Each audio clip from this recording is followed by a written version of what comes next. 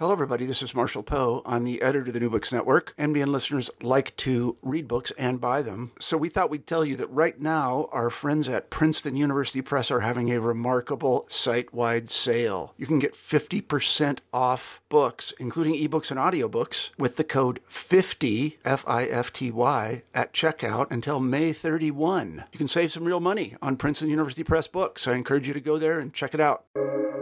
Welcome to the New Books Network. Hi, this is Rebecca Buchanan, host of New Books Network, New Books and Popular Culture. And today I'm here with Greg Beets and Richard Whymark, who are the authors of A Curious Mix of People, the Underground Scene of 90s Austin. Greg and Richard, thanks for being here with me today. Thanks for having us. Yes, thank you for having us. Could you start by talking about why you wanted to put this book together about 90s Austin sort of underground scene? Well, this was an idea that was started by Chepo Pena. And Chepo was in a lot of bands at the time and is a great graphic artist and just generally all-round creative person. And he approached me and said, how about we make a documentary film about that scene we were in the 90s? And he was deep in it as a musician. I was on the radio, on college radio, playing a lot of these bands. And so we started interviewing a lot of people, and a lot of people got interviewed, and it got a bit overwhelming, especially when all the ephemera showed up and the posters and the VHS tapes. And it's a massive scene within an environment of lots of scenes going on in Austin at the time. There was also the blues scene and the hip hop scene. There was a heavy metal scene. We was just sort of the DIY punky scene. And so we got a bit overwhelmed. And at the same time, in the background, Greg had been transcribing the interviews for us. And the stories were great. And I thought to myself, well, how about we turn the stories into a book? We're all of a certain age. We all like to sit and read books. And that's what happened. And then lockdown and COVID happened. And so a lot of people, including us, had much less to do. So we just interviewed people over Zoom and added those interviews to the book. And then because Greg is such a great music journalist and a great writer, I asked him if he would like to write little introductory paragraphs, maybe, to each chapter. Like just little small sentences. And I realized his writing is amazing. And it's not only about music, it's also about the history of the city as it relates to affordability and the housing crisis and politics. And it's a lot more than just bands playing music. And so what was his introductions to each chapter became a lot more of the story. And then after his story, we add these interviews, which are kind of like people sitting at a bar after a few pints, chatting about when we were kids. Yeah, I would pretty much concur with everything Richard said. And it was something that I guess I was aware that Richard and Chepo were working on this project from the very beginning. I was actually one of the first people who I guess they interviewed for it. And so it was something that was near and dear to me. I'd been covering local music as a writer pretty much since, for the local alternative news weekly, the Austin Chronicle, since about 1992. And then did some writing for the University of Texas student newspaper before then. I too was also working in college radio when it was the UT student radio station, which is now KVRX, was back then known as KTSB. And then I was also singing in a couple of bands during this time. So it was a scene I was familiar with and also just enthralled and enthused about. So the opportunity to come in and write about it was kind of a good for me. It was a custom fit, and so just being able to draw on all those experiences together and kind of put it together. Like Richard said, I mean, I think our idea was the notion of going to a bar and listening to all these folks talking together. So we kind of with the oral history approach, I think we were looking at Legs McNeil's book, Please Kill Me, is one kind of way station in terms of how we put it together. So the idea was to kind of create a conversation among the people who had participated in the underground music scene back then. And then the introductions that I wrote were really kind of scene setters, I guess, to sort of provide a little bit of context, musical context, political context in some cases, economic context in some cases. So I think that was the idea, is to try to give everybody a real good understanding of how this scene fit into the greater span of time in which it took place. So one of the things, because you hit on it, and I really loved how you did sort of set this larger scene. I think, especially now, if you're not from Austin, if you're not from the area, you think of this big music scene, you think of South by Southwest, right? Like it's this place for alternative music. But in reading this, it wasn't at the time, right?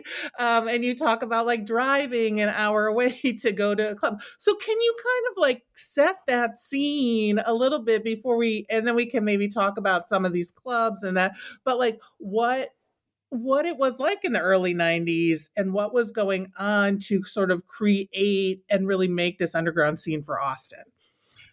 Well, I think one thing to understand about what Austin was at that time versus kind of what it is now. I mean, it was really a large town at that time. It was not really a city. The population was right around maybe 500,000.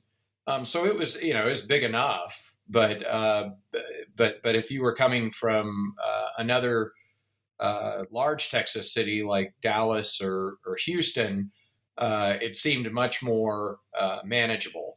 And a lot of the inflow of younger people to Austin at that time, it was primarily people who were showing up in Austin to go to school. To the extent that people were moving to Austin, it was a lot of people from Texas at that time. It wasn't necessarily folks moving from other spots in the country. One thing I like I'm a big fan of value, and I think value is kind of like the intersection of quality and what you get for your money. And at that time, in the late 80s, early 90s, a little money went a long way in Austin. You could live very inexpensively. You could eat very inexpensively. I mean, your choices might be limited. You wouldn't be going and dining on fancy sushi or anything like that. You'd be pretty much eating like breakfast tacos for 65 cents or something like that from a place like Tamale House. But you could get by on rent really cheaply. You could double up with, or triple up, or even quadruple up with roommates. Work a job where you're doing something like making sandwiches, and work part-time and still actually make the rent every month and still have whatever time you needed to do art, whether you're doing music or whether you're doing film or visual art or what have you. So it was just a lot easier to get by at the time. And the city, Austin has been a prosperous, economically well off, relatively speaking, to a lot of places in the United States, city and region for such a long time that people forget that, in the mid 80s, there were a lot of things that killed Texas's economy. I mean, you had the slump in oil and gas prices. You had the S&L crisis, which was really centered in Texas, and it certainly had a major impact on Austin. There was lots of office vacancies at one point. A lot of the rent housing or rent apartments here in Austin were actually under the auspices of the Resolution Trust Corporation. And then you had the space shuttle blow up, the Challenger, and that kind of killed whatever was going on with the space and the ancillary businesses that supported that. So it was a rough time to be living in Texas economically. But if you were in Austin, it was, you still had the hills, and you still had all this live music. You had relatively cheap food, relatively cheap drinks, relatively cheap rent, and it was a relatively isolated city. There wasn't necessarily a lot of touring shows that came through Austin. The smaller touring shows would, but the big touring shows would skip it for Dallas or Houston. And so the scene itself was very regional, and you would have local bands that could fill a club just as well as a touring act would. So it was just a much more insular place at the time. So it was a good place for to develop as a new band. You just brought up something then that I hadn't thought about in forever. I had a friend here who was well into the punk scene. He and I arrived from Europe around the same time. He was Hungarian from Budapest, and he'd grown up in communist Hungary.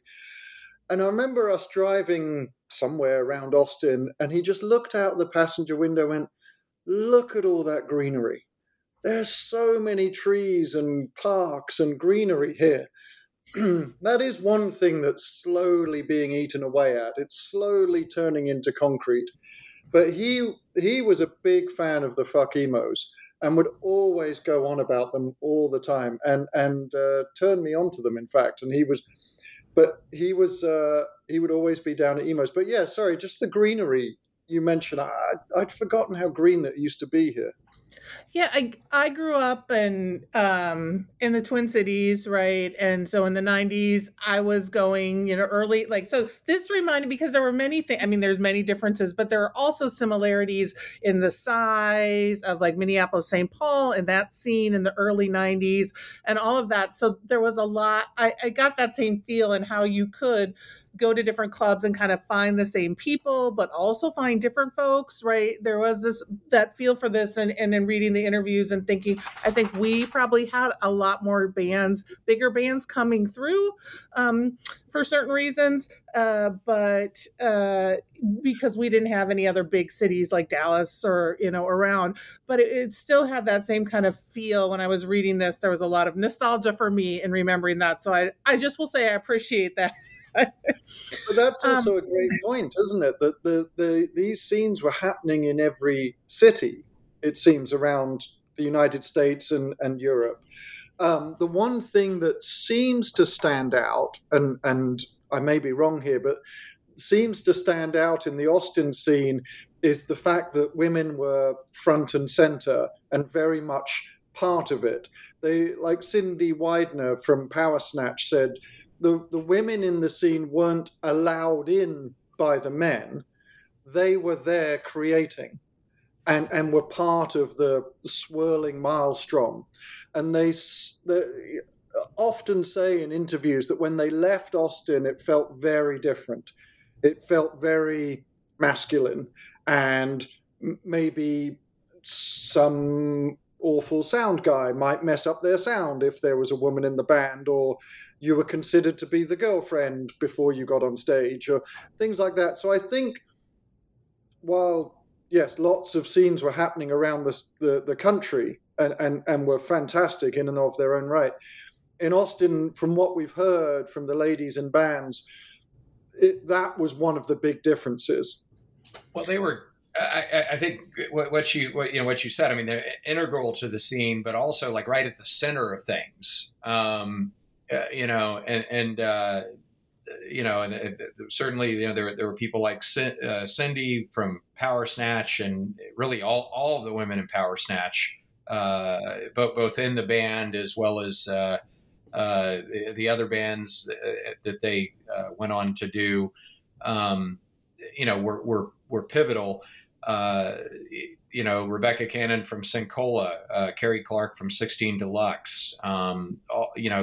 These were people who were right at the front of Lisa Rickenberg from the Inhalants, another one, right at the center of things. And to some extent that was, you can actually trace that, I think, back to the very beginning of, punk rock in Austin. I think that, the very first band that kind of presented itself as a punk rock band playing out in Austin were the Violators, and this would have been probably 1978. And that band had Kathy Valentine, of course, who later moved to LA and joined the Go-Go's, and now in the Rock and Roll Hall of Fame. But at one time she was, 17, 18 years old, getting on stage and playing punk rock. And at the time that was definitely going against the prevalent winds, which, Austin was a music town there, but primarily known for, what was called progressive country, I guess, at the time. So the involvement of women in the scene, as well as, the LGBT, influence, I think, has always been there. In the 80s, it was, Randy Biscuit Turner and the Big Boys and Gary Floyd and the Dicks, who were, the two biggest punk bands in town, both fronted by, openly gay men who grew up in East Texas. And growing up that way in East Texas is you have to develop a skin. In Austin, I think even at that point, I think wasn't the friendliest place necessarily to be openly gay. Was much friendlier than behind the pine curtain, as we say here in Texas. That was just that was a rough place to be different anyway, and especially in those particular ways. So I think that kind of carried over into the 90s. I mean, Biscuit was still very much involved in the scene at that time. He was doing a band called Swine King that were great. And a lot of the people from the 80s continued doing work into the 90s. Tim Kerr from the Big Boys was doing kind of more blues-based punk rock with bands like Jackafire, and he was producing a lot of the younger bands at Sweatbox Studios, which was a relatively affordable recording studio smack dab in the middle of downtown Austin, where a lot of these bands could record. And having that as a piece in the infrastructure was huge in documenting this whole scene. Yeah, and you brought up something I wanted to ask you about anyway, but the women, right? Because one thing I really loved when you're talking about this is that you don't just. I have read a number of oral histories where it becomes either like the women become a chapter. Right? It's like, oh, wait, here's the chapter on the women. And now let's go back to all the men talking. And how this is structured is one in a way where if you don't sit and look at the names, it can read just like you're saying, it's a conversation. You don't know who's talking. But if you start to pay attention, you have weaved all the narratives in here. So, right, the narratives of the women are just as much prevalent and just as much a part of it as the men. And I think that that's unique, right? A lot of times when we think about oral histories, especially punk oral histories, where it does become the women did this little thing called Riot Girl. That was the one thing they did.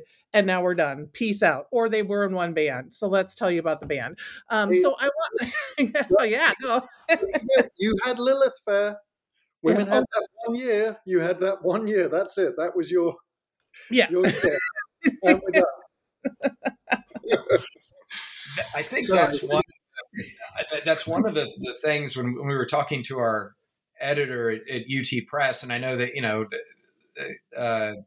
they wanted to, they were kind of like, well, are you sure you want to do the oral history approach? Because there are pluses and minuses to using that approach. But from our perspective, I think making sure that it wasn't just our voice telling the story was pivotal. I mean, it kind of had to be, and then at the same time, I mean, I think the editorial guidance we got from UT encouraged us to really dig deep on making sure that we were getting as many as many of the women in the scene in there in a material way as we could. And I think there was a lot I already knew about the scene just from having covered it and having participated in it. But I think the big learning experience in the book in terms of my understanding of the scene and how that evolved as we were putting it together really came from just doing all these interviews, with the women, because there were things I hadn't thought of that I don't think I would have thought of without having that input from the women. Like we talk about this club that opened in 1991 called The Cavity, which helped provide kind of a home base for a lot of these newer bands that otherwise couldn't get regular gigs at the clubs that were in existence, because those there were already established bands and touring bands playing these other clubs. And so as somebody covering these bands, and again, as somebody who was in one of these bands, I was like, this is great. The Cavity is this great place that we have to play now. But, almost to a note, every time we talked to women about it, they were like, yes, but that place was kind of scary to go to if you were a woman. And it really wasn't, there was a lot of stuff that wasn't particularly friendly about it if you're a woman. So that evolved our understanding. And I think, as we got further along in the, putting it together, the import of the club Chances became, and I apologize, my cat's getting right in the way here, but Chances became a much more, that chapter grew, and I think we really wanted to drill down a little bit deeper in terms of why, why Chances was important, and it was because this is was a lesbian bar that became a pivotal live music venue during the 90s, not just necessarily for punk rock. I mean, for any kind of eclectic music that otherwise wouldn't find a home. That was, one of the great places that was putting it on, and at the same time, it was a pivotal place, for the lesbian community, and really a pivotal place. I think if you look at when somebody writes a book about LGBT history in Austin, Chances will figure into that piece as well. Because within that, Greg did this amazing interview with Gretchen Phillips. I think anything with Gretchen Phillips is going to be excellent. But she made this point that not only was Chances a lesbian bar that had music and accepted other people to come and play, it was where all the intelligent people went, or the slightly artsy, kooky people went. And she said there were other bars that she would go to in town where you had to wear your starch button-up shirt tucked into your nice jeans with your big Texas belt buckle. And, it's not all, love and peace within one community. Even within one community, there are dividing lines, because of course there are. And so to go to Chances was where the intelligent music or the slightly kooky, artsy stuff was happening. And so for her, it was a safe space within a community. And I didn't realize that. I just assumed everyone would love everyone within a community, but that's not the case. Absolutely. I mean, it was, so Sandra Martinez, the owner of Chances, I think was taking a big chance by opening that club up to straight folks to some degree, because she was, potentially potentially alienating some of her core clientele, who wanted to keep it, who basically wanted to keep it just for that community, which is totally understandable given the climate of how things were in Texas at the time and still are to some degree. But the fact that they opened it up, I mean, it kind of became this whole new thing. And yeah, Gretchen talks about the fact that, one of the things she always wanted to do with her music was kind of bridge this divide between, the LGBT folks and the straight folks. So there's a shared understanding, there's a shared alliance, and I think Chances really did that in just a beautiful way back then. Yeah, so you talk about, right, so you mentioned the cavity, you also looked at emos, radio, so can you talk a little bit about maybe a couple of the other clubs that you found were really important to creating and making this scene? I'm so glad you asked, because we often get asked about the grungier side of things at Blue Flamingo and Cavity, but there was also other venues out in what were the dead parts of town. Right, there was the Electric Lounge and Liberty Lunch. Electric Lounge, you had to make an effort to go to. They put on eclectic arts shows. They would have actual art on the wall. There would be an artist painting while the band was playing. And they would start off the evening perhaps with spoken word or poetry, or every Wednesday they'd have a 9-piece acoustic band called the Asylum Street Spankers. And they were big in the hip-hop scene as well. So they really were mixing up a nice eclecticism. But as you were asking earlier about the geography of the city, you really had to work hard to get out to this sort of dirt lot on the railroad tracks, where there was nothing but a used car lot and this little venue.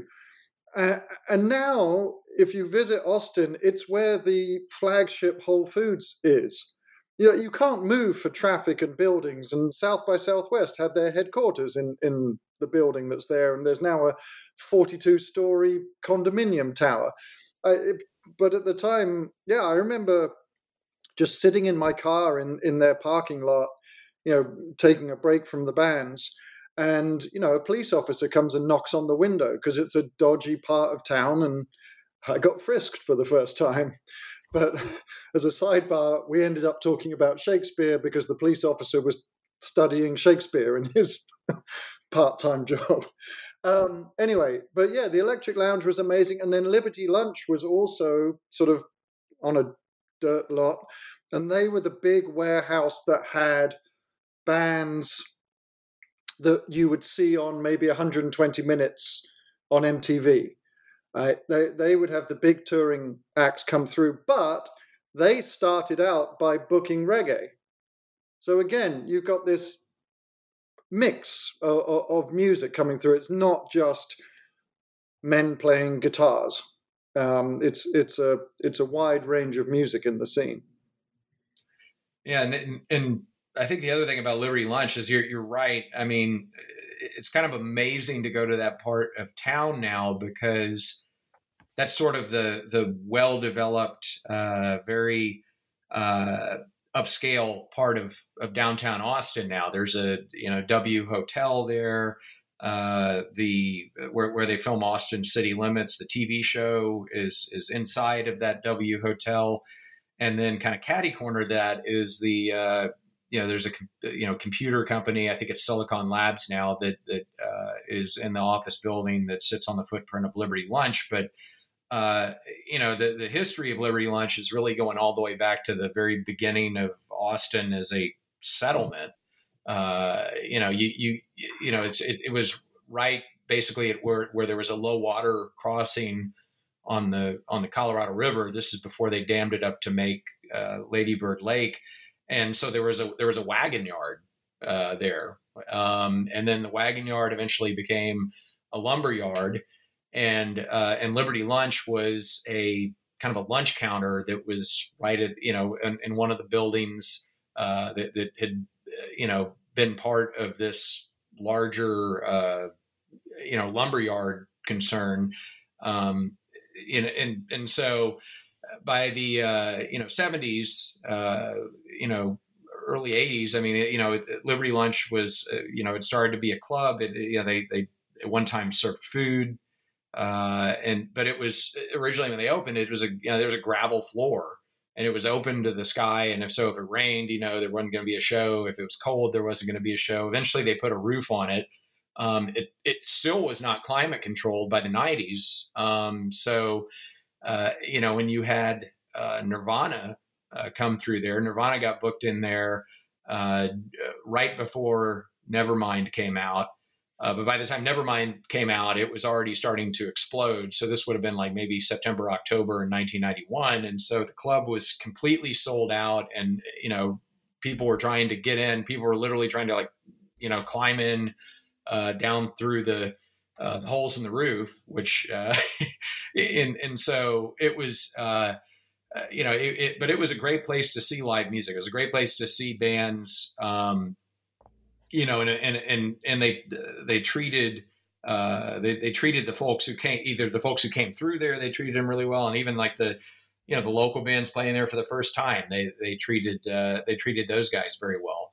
I think there are people who probably continued playing Liberty Lunch long after they probably could have played someplace else.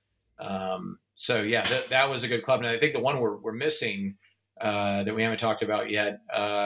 We've referred to emos a little bit, but then Hole in the Wall was another great place. Hole in the Wall started out in the 1970s. I think they opened in 1974 and were primarily booking folk acts early on. People like very young Lucinda Williams and Nancy Griffith. By the time I moved here in 1987, I think their stock and trade was primarily bands doing what we called roots rock then. That would probably be known as Americana now, but bands like Two Hoots and a Holler and Chaparral and bands like that. But along about 1990, 91, Debbie Rombeck, who was booking the place, kind of started bringing in some of the punk rock bands. I think the musician Bill Anderson had a lot to do with it. Bill had been in Poison 13. Then he was in a band called Hand of Glory, and has been in tons and tons of bands since then. He's, Meat Purveyors, Churchwood.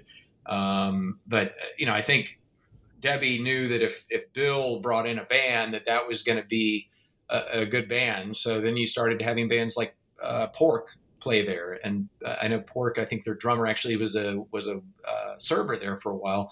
But that was three women playing very primitive garage rock, and they got in there. And pretty soon, if you just look at the booking calendar of Hole in the Wall from the start of the 90s to the end of the 90s, it just becomes much more directed toward a lot of these what had been like younger, newer, sort of more punk influenced bands. So that was a huge place for us, and we're and I guess of all the clubs that we're talking about, that's actually the one that is still standing, and at least something that resembles its original form.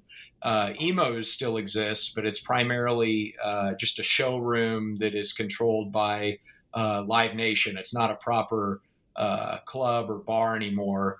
And of course, they're not at their original location at 6 and Red River anymore. But Hole in the Wall is still, right there on Guadalupe across from the university. And they recently signed, I think with the city's help, a 20-year lease, which is very significant. So hopefully Hole in the Wall kind of hangs around for a while. And I like to think that the city, I have no proof of this, but I like to think that the city was maybe more eager to help Hole in the Wall out after seeing what happened with Liberty Lunch in 1999 and having that club, go away. And I don't think anybody wanted to see that happen. I don't think the city wanted to see it happen. But I wonder if it's a coincidence that the mayor then is the mayor now. It's the same person. Kirk Watson did this land deal that may or may not have gone a bit wrong, which meant that technology company had an empty office for 5 years sitting on the footprint of Liberty Lunch, like Greg just said. And he is again the mayor of Austin, and I wonder if he might be making amends. I like to think of that as Mayor Watson making amends, whether it was or not. And people were really, really, at least in the music scene, were really angry about the fact that Liberty Lunch was going away. But the fact of the matter is that Liberty Lunch sat on city property.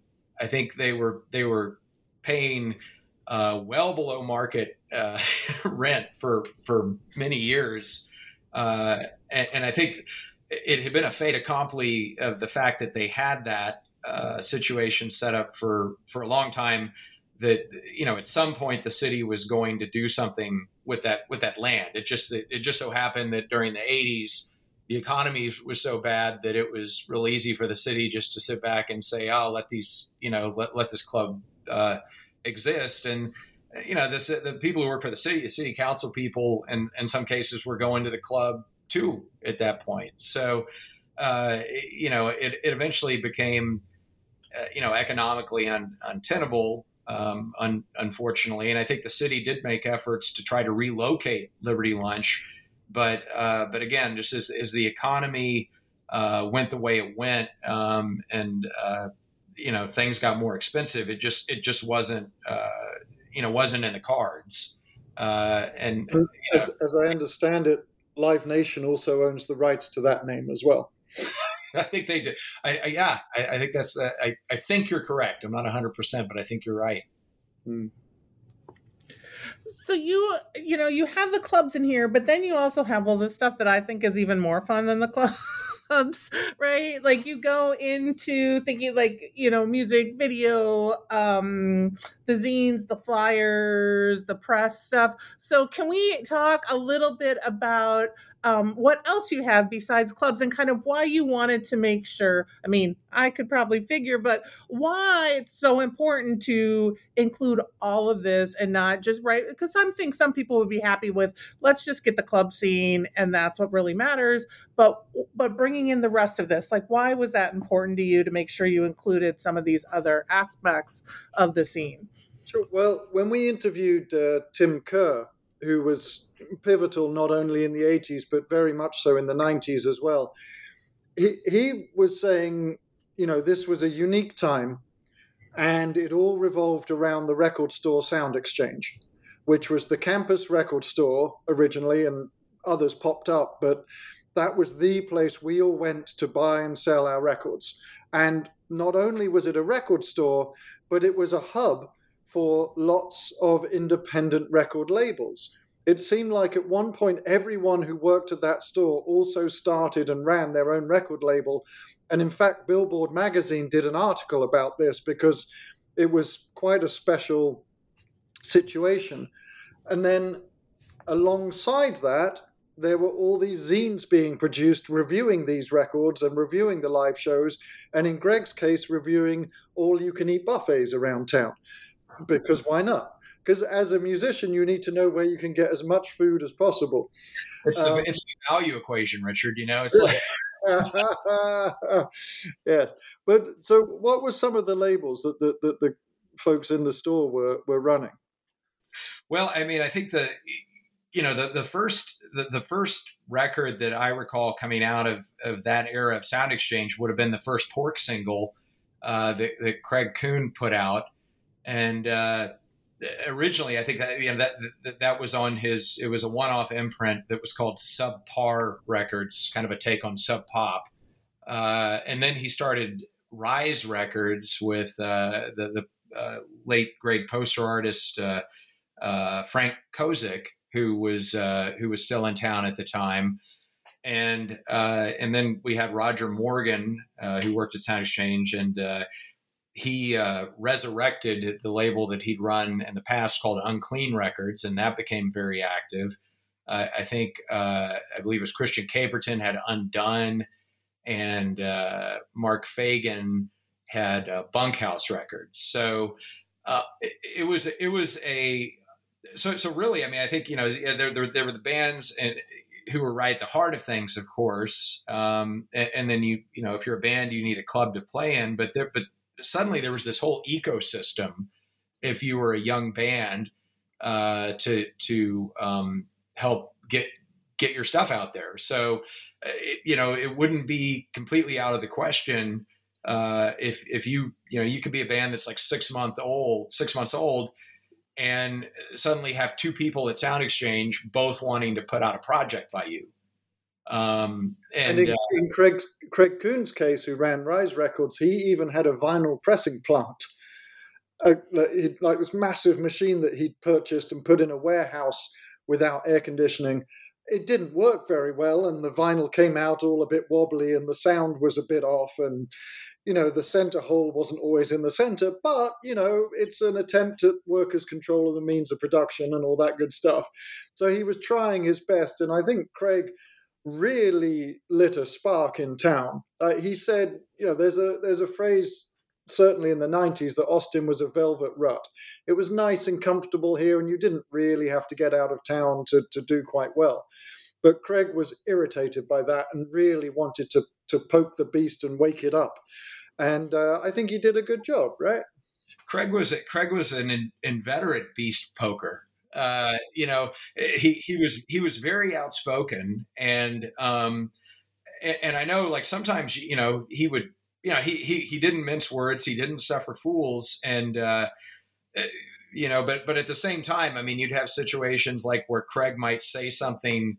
Like I know Carl Normal tells a story where Craig said something untoward about his band Stratford and about the fact that they were wearing ties or something like that, and just saying that it was kind of a silly artifice or something like that. But then Craig turns around and puts out their single. So I mean, I think everybody ultimately liked and respected Craig because he was doing stuff. He was always contributing materially to moving things forward. And if he did complain about how things were in Austin, he also was doing something to solve it. And in doing so, I think he like those of us who hadn't done this stuff, who hadn't actually had any kind of foot in the music industry and didn't really know about how to book a tour or didn't know about how to put out a record label, if Craig could do it, I can learn from Craig. And I think that got a lot of people started. I found it interesting when we were talking to him how capitalism is a dirty word in some circles, but he was really, really good in the record store about making money, but he had to show that you could make money in this record store, because up till then he described it as this depressing place where no one wanted to work and just nothing was being sold and records were gathering dust in the back. And he just really got this energy in this store and got people excited again to sell, vinyl singles or LPs. And he really turned it into the central hub of the scene. So you have the records, you have these record stores, and you also talk about zines and flyers. So because I love zines, can you talk a little bit about also, right? I mean, the 90s was a really great time. I mean, I think any time's a great time for zines, but also the 90s was a really great time for zines and sort of zines coming out. So can you talk a little bit about that, sort of the press, the zines, the flyers, and how they were kind of used and what was going on? So during this sort of confuses the issue slightly, but during lockdown, we also put out our own zine about the project while we were writing the book. So we sent that out mail order, and I'm looking at this one, Volume 9, which is a zine about zines. And so just flipping through it, this was all about the zines that were put out in the 90s, and I'm just going to list off some as I flip through it. There's Apathy Trend. There was Hope You Die, which was Susan Shepherd's zine. And then there was Shelf Life, Geek Weekly, yet another fanzine, U236, Apathy Trend again, Boys in Trouble on the Interstate, No Reply, which was Carl Normal's zine, Apathy, Drugs and Driving, And there were so many that were put out. Sometimes they were just one sheet. Sometimes they were, properly stapled and put together zines. And what was great was there's a fella called Jeremy Reuter who created a zine library. And it was the front room of his house. And he left the door open and you could just wander in and give and take zines as you wanted to. But then they weren't just about music. Greg, for instance, wrote about all-you-can-eat buffet. Yeah, there was I think they were all, at least at that time, I think they, even if the subject matter was different, a lot of them were at least grounded in the notion of being part of this, DIY scene that where music was still pretty central to it. But I think it was a great era for zines, just by virtue of the fact that you had a Kinko's on every corner. If you had a friend who worked at Kinko's and knew how to game the Autotron system, you could pretty easily get a lot of printing done for not a whole lot of money. That's another piece that was sort of an interesting appendage of having a lot of folks working in the service industry, is that the old friendly discount, whether that was getting a cookie or an extra large sandwich for the price of a regular. There was a lot of that sort of informal bartering going on. And one of the things we talk about in the press chapter is how this sort of nefarious activity has a lot of precedent in Austin. I think you can go back to O. Henry and Rolling Stone, and the fact that he worked for the General Land Office. He was a state employee while he was doing a lot of this stuff. And then, a lot of the early posters and a lot of the early comics that were being developed in the 60s had their roots in the fact that some of these people worked for the state and had access to reproductive capacity through, or printing through their job. So it was the fact that became a little bit more accessible, I think was a big part of it. And then you had the one we haven't mentioned yet, Richard, was Peekaboo, which is a good example of a zine that I think, those guys were taking full advantage of, desktop publishing. They were not trying to do something that was just cut and paste and, a typewriter and a Sharpie type of thing. It was actually, properly laid out. And then that ultimately gave way to Peekaboo, the record label, as the 90s went on, and they put out a lot of, great records. I think Silver Scooter, the other Palm Springs, I think was probably one of the biggest. But then they also put out one of the very first Spoon records, the Kiss Offs, 145s, and a whole lot of other great bands. But that's the thing. A lot of the players in all of these things were the same people. In the case of Peekaboo, Travis Higdon, edited Peekaboo magazine, ran Peekaboo Records, and he played for the 145s and the Kiss Offs. So it was never just, I'm going to be a writer or I'm going to be a poster artist. It was always, a mix of things, I think, that people tended to work on. Well, and I think one thing that often, if you are of a certain age, this, and then right now you have to explain this, is that the only way to find out about a lot of things was through print, right? You get a flyer, you find out where's the house party, what bands are coming, right? You couldn't just look on your computer phone and find that information. So it really you see that in your book, people sort of talk about that importance, right? How do we find out where to go? Not only to get all you can eat buffet, but where where everything is happening. And it was central, like the record store or just handing out those flyers kind of thing, that we don't really think about how important it was to keep something together in 2023 when you can easily find it on the web, right? And also, speaking of the whole ecosystem, you asked earlier about film and video, and we didn't really talk about that, but just as well as zine makers, posters, and record labels, there was a whole film school who were into the music that was being made. So there were filmmakers who in their day job were making maybe commercials or promos or whatever for money, and then they'd have maybe a few hundred feet of film left over, and they might borrow that and then use it to make a music video, which in some cases ended up on MTV, in the case of 16 Deluxe, and in other cases ended up on, underground TV or access television around the country. And Austin, as I understand it, has the oldest continuously running access TV station in the country. And so there were some great shows, primarily Dave Pruitt's Capsize, which went live at midnight on Saturday night with a live band, and then would play music videos from around town.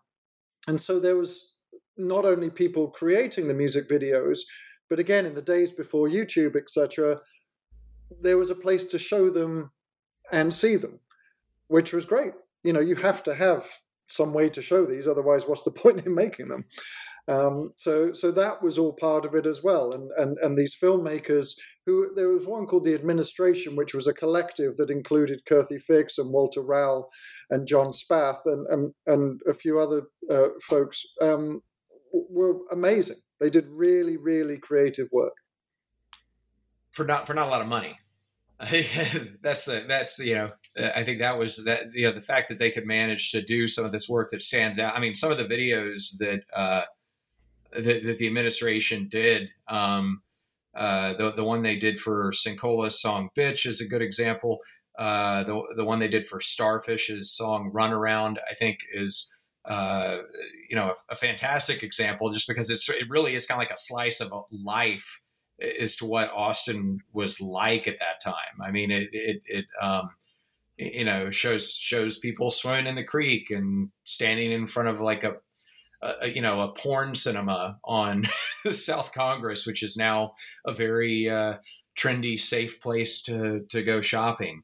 And then just play, a band just jamming out in a practice room with all these Christmas lights and a Kiss tapestry, and it captured a vibe, I think, in a really special way. And so they just and a lot of these filmmakers have gone on to bigger and better things over time. So it was a good training ground for them. But then for the bands, it was critical that was definitely a critical piece of the infrastructure in terms of putting things together and kind of establishing yourself. So you have this, and so a couple of things, like you go through this decade, right? And you get to the end. Let's start with this, because you kind of talk about the end of the decade, and you have this chapter which you sort of subtitle "It Doesn't Go On Forever."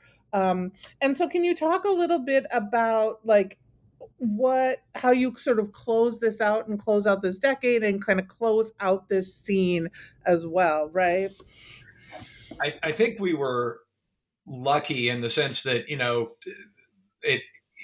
we had to bookend this some way, and I think chronologically makes a lot of sense, but at the same time I'm kind of like, well, is 99 really like a benchmark time when things, fall apart?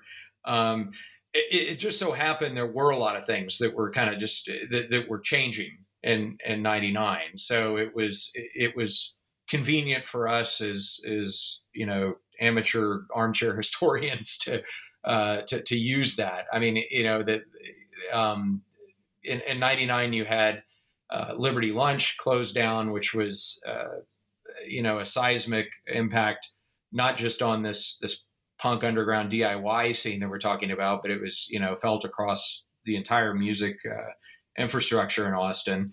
At the same time, you had Electric Lounge close, and they'd been in business for about 6 years at that point. It had become very integral to the scene.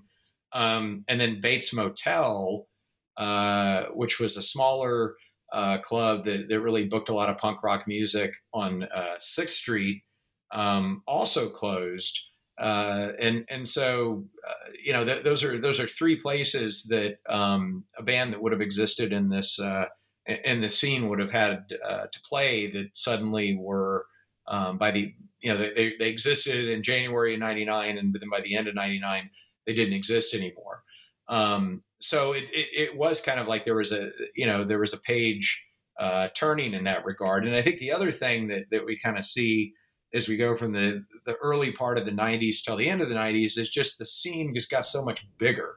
At one time in the early 90s, I think you would pretty much know, you pretty much would have known all of the bands, or at least, like one person in all of the bands that were playing that type of music in Austin. So it was a relatively small pond.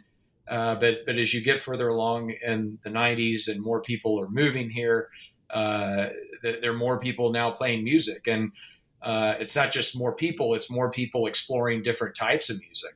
I think that the scene itself, in terms of what people were playing, becomes a lot less focused on classic guitar oriented punk rock type music as you move through the 90s. I think electronic type music starts asserting itself. I think some people may have started moving more toward what we would come to be known as Americana. Bands weren't necessarily trying to be super loud as much. I mean, Richard, I know we've talked about like the band Stars of the Lid that were very, very ambient, very like the antithesis of what things were in the Cavity. And yet at the same time, Brian McBride, rest in peace, one of the principals and Stars of the Lid, he had done the grunge show at the student radio station earlier, and he just evolved into doing something totally different over time. So it was so as the scene evolved and got more into different avenues, it couldn't help but become a little more fragmented, because there was just so many different things going on in so many different directions. And so that was in some ways a good thing, in some ways a little bit sad, just because it wasn't this small group. But so we have a bookend, and at the same time, I mean, I think we end the book with Tim Kerr talking about how look, I mean, this was going on before we were here. It'll be going on after we leave. And so people ask us a lot about it. How do we feel about Austin now? And of course, there are things that we mourn, that we wish were different. I think a lot of it for me boils down to just affordability and value. I mean, it's just that this town isn't, it's not the same proposition it was when we moved here. But in terms of cultural offerings, in terms of musical offerings, you should never be at a loss for things to do here, because there's still a lot of great things being done. I mean, there's still a lot of great music being made. The musicality, I think, has overall gotten a lot better. The presentation of bands, I think, has evolved in a lot of ways. The way bands are combining and contrasting influences is a lot better.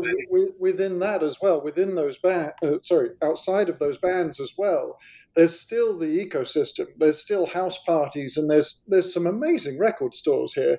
And then I know this is sort of on the edge of things, but there's some great coffee shops, and that's all part of the scene as well, right? Just to hang out and chat and hopefully not stare at your laptop. And there's also, secondhand clothing stores and thrift shops, and that all creates a certain sense of belonging in cities, and that doesn't exist in a lot of towns.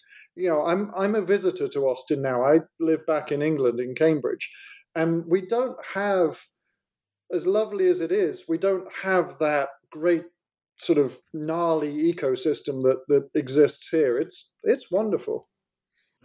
So in this, another thing I just have to ask you about, two more things that you do. Well, sort of, I mean, we can put it all together that you do with this book is, so you end it, but then you also give us a little bit on the people who wrote it, right? And some of the people who have passed away. So give us an insight into the people who you talked to. But then you also have 100 essential underground releases of the 1990s in chronological order. So how hard was it? Or were you like, I just have to like it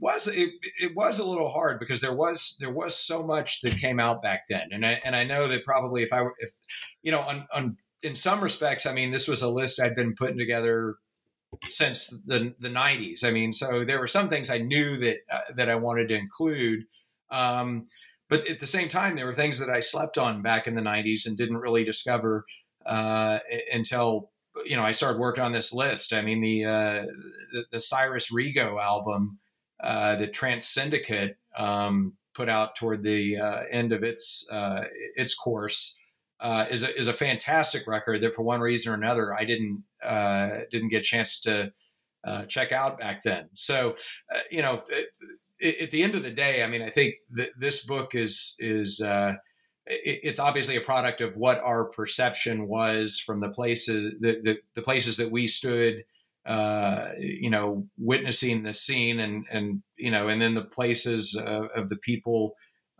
who we interviewed. But I think it's important to note that, like, we didn't talk to everybody, and we didn't cover everything, and I think you want to get into a good bar conversation over pints. I mean, I think there would be a lot of people who beg to differ with what we what we emphasize or what we didn't emphasize as much as they would have otherwise liked. And so I think there's still things that are coming out of the woodwork now that the book's out, that will continue to evolve our assessment. Richard's holding up a cassette tape right now. What is that? It's funny. It's exactly what Greg's saying. So I just heard from Starin Wagner. He said, "Hey, can we submit stories, just to keep the project going?" But then I also saw Steve Bishop recently, who was the manager of KVRX, and he handed me this cassette and said, "Hey, could you digitize it? It's one of Spoon's earliest recordings. It's the rough mixes of Arthur." And so I'm going to digitize this and see what's on it. But so, to Greg's point, all the things are still coming out of the back of people's closets. Yeah, I actually just got a note from the band, the Friendly Truckers, who were one of the early adapters, so to speak. They were they were doing a lot of stuff back in the early '90s and played with Stretford a whole lot. And yeah, they those guys are clearing out their closets. So.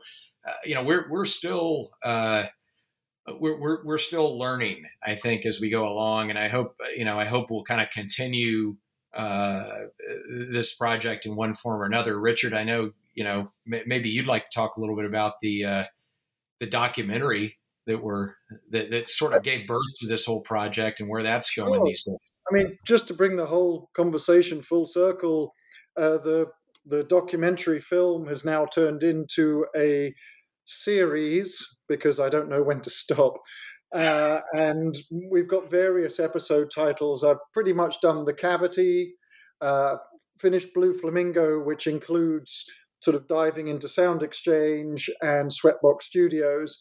I'm working on a film about emos as it was when we were there, and also about King Coffee's record label Trance Syndicate. Because I think that encapsulates a lot of craziness and an interesting look at the 90s through a slightly different lens. But so those are going on right now, and chatting with LA people about what to do with it, and we'll see what happens.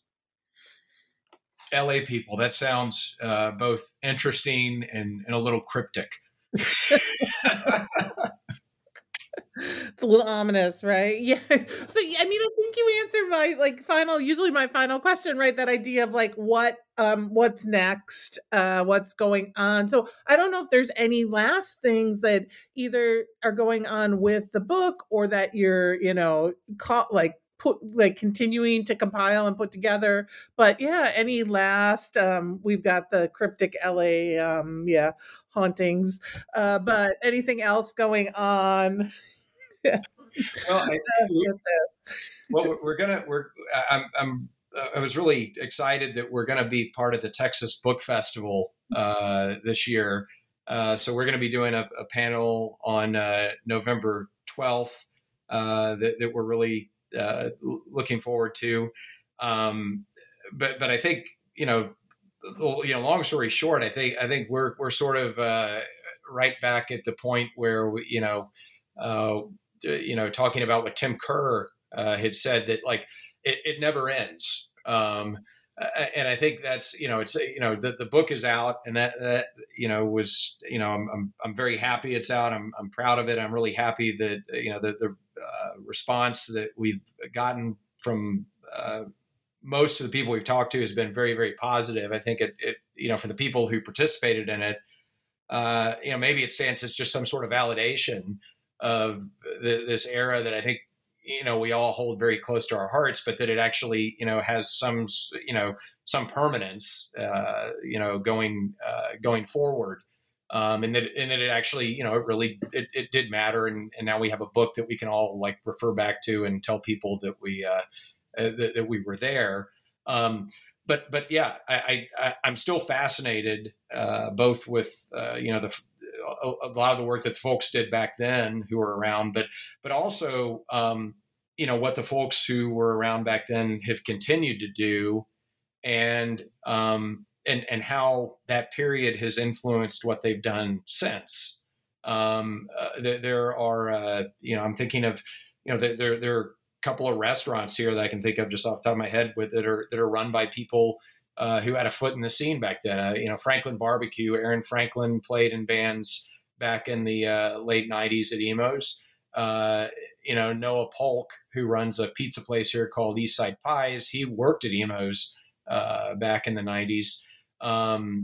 Joel Freed, who's a friend of mine and a bandmate of mine, he worked at Electric Lounge and Stubbs back in the '90s. Now he runs a restaurant here called El Dorado Cafe. So I think a lot of the way people do what is now kind of like their professional work was influenced by their time existing in this ecosystem that we had going back in the '90s, that was informed by a lot of the things, the groundwork that the bands in the '80s, like the big boys, laid. And when I talk about the groundwork, it's not just the music and the way of doing things. It's also kind of the underlying ethic behind it. I think is very important. And I think a lot of people took that to heart. And now you kind of see this having grown and still hopefully influencing our environs in a positive way. Well, Greg and Richard, thank you so much for talking with me for New Books Network. Again, Greg Beets and Richard Whymark, who put together A Curious Mix of People, the underground scene of '90s Austin. Thank you so much. Thank you, Rebecca. Thank you.